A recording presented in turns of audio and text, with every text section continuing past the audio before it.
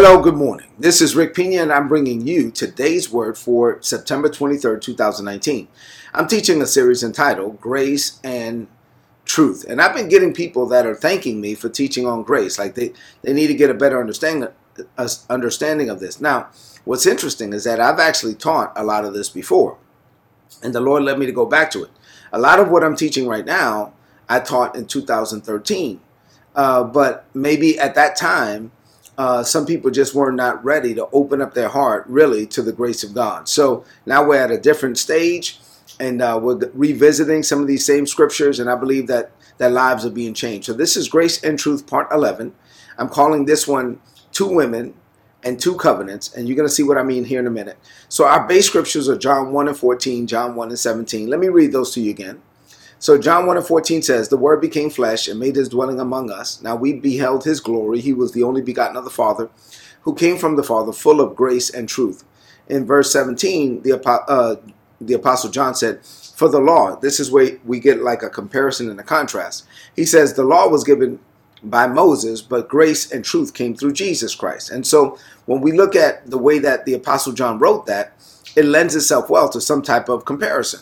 So we got to compare whatever happened with Moses to whatever happened with Jesus. And now we're under the Jesus part, not under the Moses part.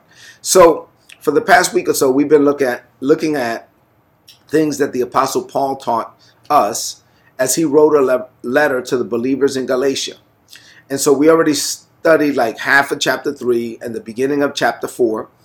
And today we're going to continue to flow in chapter 4. In the last message I shared with you on Friday, the Apostle Paul, is funny the way he explained it. He was like, he was baffled. He didn't understand how, in his case, he was a strict Jew. He was raised as a strict Jew, and he was delivered from the bondage of the law. And he was confused at how Gentiles, who had never been under the law, and the law wasn't even written for them in the first place, how somebody could trick Gentiles into living under the bondage of the law after they were born again in Christ Jesus. And so he was like, well, if I was raised a Jew and I've been born again and now I'm free from the law, how can you guys who were never under the law in the first place take on the bondage of the law? And so we'll continue that to flow in that same vein. So we're still in Galatians chapter 4. And today what the Apostle Paul did was he gives us like an analogy, or he's like, how can I explain this? Let me use these two women and explain the two covenants. So in Galatians chapter 4, I'm going to cover verses 21 through 26 today. This is what the Apostle Paul said. He starts off in verse 21. He says, "Now tell me, you who live under the law, do you know what the law actually says?" Now this is funny because I've had people, kind of respond to me or to my wife about this series, and really kind of arguing like, this whole grace thing, no. We still have to like embrace the law or embrace the 10 commandments, or maybe even embrace all of the commandments, which is 603 commandments beyond the 10 commandments. And so the Apostle Paul is like, dude, do you even know what it says? I mean, you're arguing for something. You don't even know what it says. Like under the law, a woman in her menstrual cycle couldn't associate with other people during that time of the month. If she connected with somebody or she gave somebody a hug, she was supposed to say, "Wait, I'm unclean. And if I hug you, I'm going to make you unclean. So I'll give you a hug, but then you got to go wash yourself because I just made you unclean." And if she didn't say that she was unclean, then she was breaking the law, right? Or, something as crazy as you couldn't mix cotton and silk. So if you wear rayon or polyester, you were breaking the law, right? So Paul is like, do you guys who claim that you want to live under the law, do you even know what it says? And so I would ask that same question today. You people that are saying, no, let's not throw away the law. Okay, fine. I'm not saying we throw away the law, but do you even know what it says? I mean, many people, Paul was saying back then, had no clue what the law was actually teaching. And unfortunately today, many don't have a clue either. So here's my point. Don't accept something a pastor or priest tells you without checking the word for yourself. Every time I give you scripture, I'm giving you scripture references. I'm telling you where this is coming from. It's not biblical for you to just accept what somebody tells you. You got to know this for yourself. Paul goes on to explain and give an analogy. He says, listen, The scriptures say that Abraham had two sons, one from his slave wife and one from his freeborn wife. Now, the son that was born from his slave wife was born in a human attempt to bring about God's promise, right? Human effort. But the son of the freeborn wife was God's own fulfillment of his promise. So one was like natural, one was supernatural. So you're saying the child born from Abraham's slave wife came through human effort, and this child represents the law, while the child born from Abraham's freeborn wife came by God's grace, and this child represents the promise. So Paul goes on and continues to explain. He says, now, these two women serve as an illustration of God's two covenants. The first woman, Hagar, the slave wife, she represents Mount Sinai, where people received the law that enslaved them. He's saying the law and Mount Sinai, on the Ten Commandments written by God's finger on tablets of stone, enslaved people. That's what the Apostle Paul just says. That's what the Bible says. And then he goes on and says, and now Jerusalem is just like Mount Sinai in Arabia, because she and her children are in slavery to the law. He's saying right now there are Jews that are enslaved to the law, right? But the other woman, Paul says, Sarah, she represents a heavenly Jerusalem. Not the one down here. She's representing something supernatural in heaven. She is a free woman, and she is our mother. He said Abraham is your father. He's the father of faith, and Sarah is your mother. So what does this mean to you today? On this Monday morning, as you're seeking to set the tone for the whole week, let me run through, let me see, is it 7?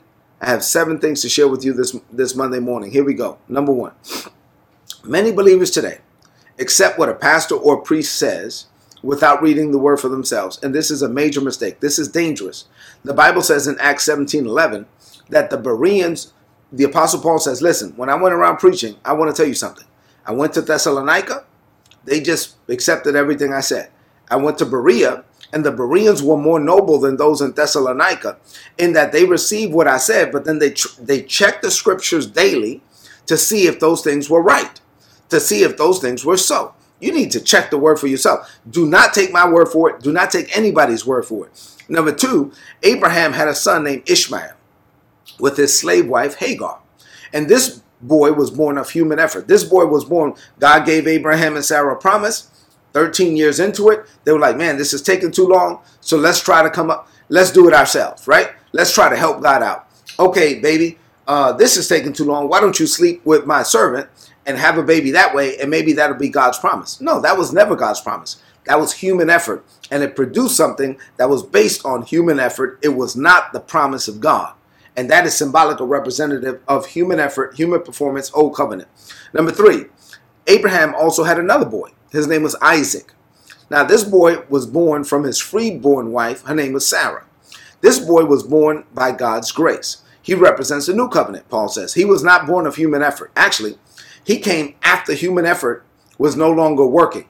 Abraham was 99 years old, and his wife was about 90 years old when they got pregnant.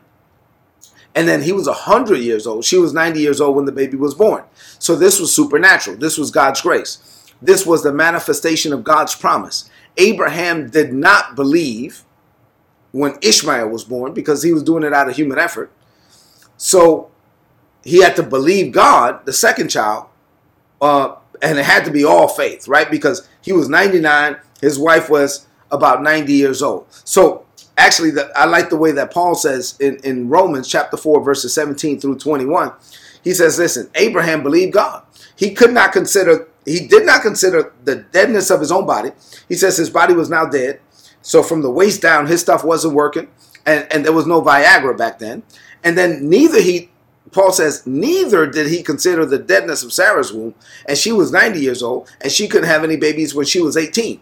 So this was all God. This was all faith. That's why Abraham is known as the father of faith. Number 4, Paul likens the old covenant to Abraham's first child, the one that was born of a slave, the one that was born of human effort. That's why Paul said the law enslaves those who attempt to live by it. Number 5, just like Paul calls Abraham our father, he calls Sarah our mother. Sarah was a free woman. She gave birth to a child in something that was just a human impossibility. It was all faith. She was 90. She couldn't have any kids when she was 18. Her husband was about 100 years old. This baby came by grace, not by human effort. And then Paul says, now this baby represents the new covenant. This baby represents what God does for you, not human effort. He does it by his unearned grace. Number 6, the old covenant made us slaves to the law. That's what this text is saying. And it was all about human effort. It was all about human performance.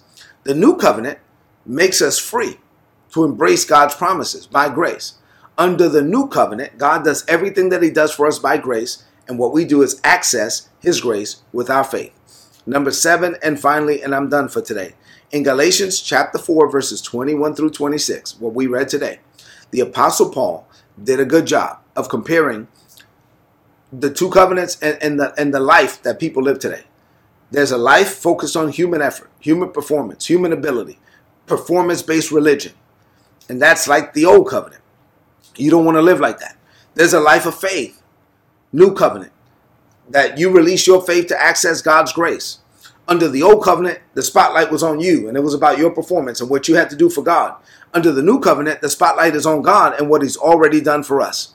Look at me for a minute. Let me tell you something. God has already done everything he's going to do in your life. He did it by his unearned and amazing grace. Your job is to find out what he already did and then release your faith to access God's grace. By faith, you go out there and you do whatever's required of you to lay hold of what God has already promised. This is the life of faith, and this is how we're supposed to live. Let's close this message out with a declaration of faith. I want you to lift up your voice and say this. Say, Father, I thank you for taking the time to teach me your word. Paul made it very clear for me. He used Abraham's 2 wives, Hagar and Sarah, and the children that were born from them as a clear example of the 2 covenants. Hagar was a slave. She and Abraham had a child through human effort. And this child, Ishmael, represents the slavery and the human performance associated with the law of Moses. Now, Sarah was a free woman. She and Abraham had a child by your grace, by faith. Now, this child, Isaac, represents the new covenant of grace. I am not under the law.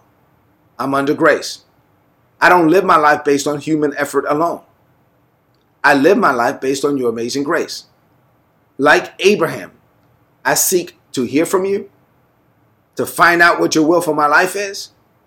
And once you speak, I accept it by grace. I pursue it by faith. This is how I live. I am the just, and I live by faith. I live by every word you speak to me. I declare this by faith. In Jesus' name, amen. This is today's word. Please apply it and prosper. If you're not getting these messages, go to todaysword.org and sign up and get the messages. They're going to be a blessing to you. There's a subscribe button there. Listen, I know the lighting may not be the best lighting today, but I pray the audio came through clearly. At the end of the day, it's the word of God. There are 2 covenants. Don't live under the old covenant. It's not even for you. Live under this new covenant. Live by the amazing grace of God and access God's grace with your faith. Head into this day and this week and have an amazing week. Do me a favor. Share this message right now on your social media, on your timeline, and with your friends. I love you and God loves you. God bless you.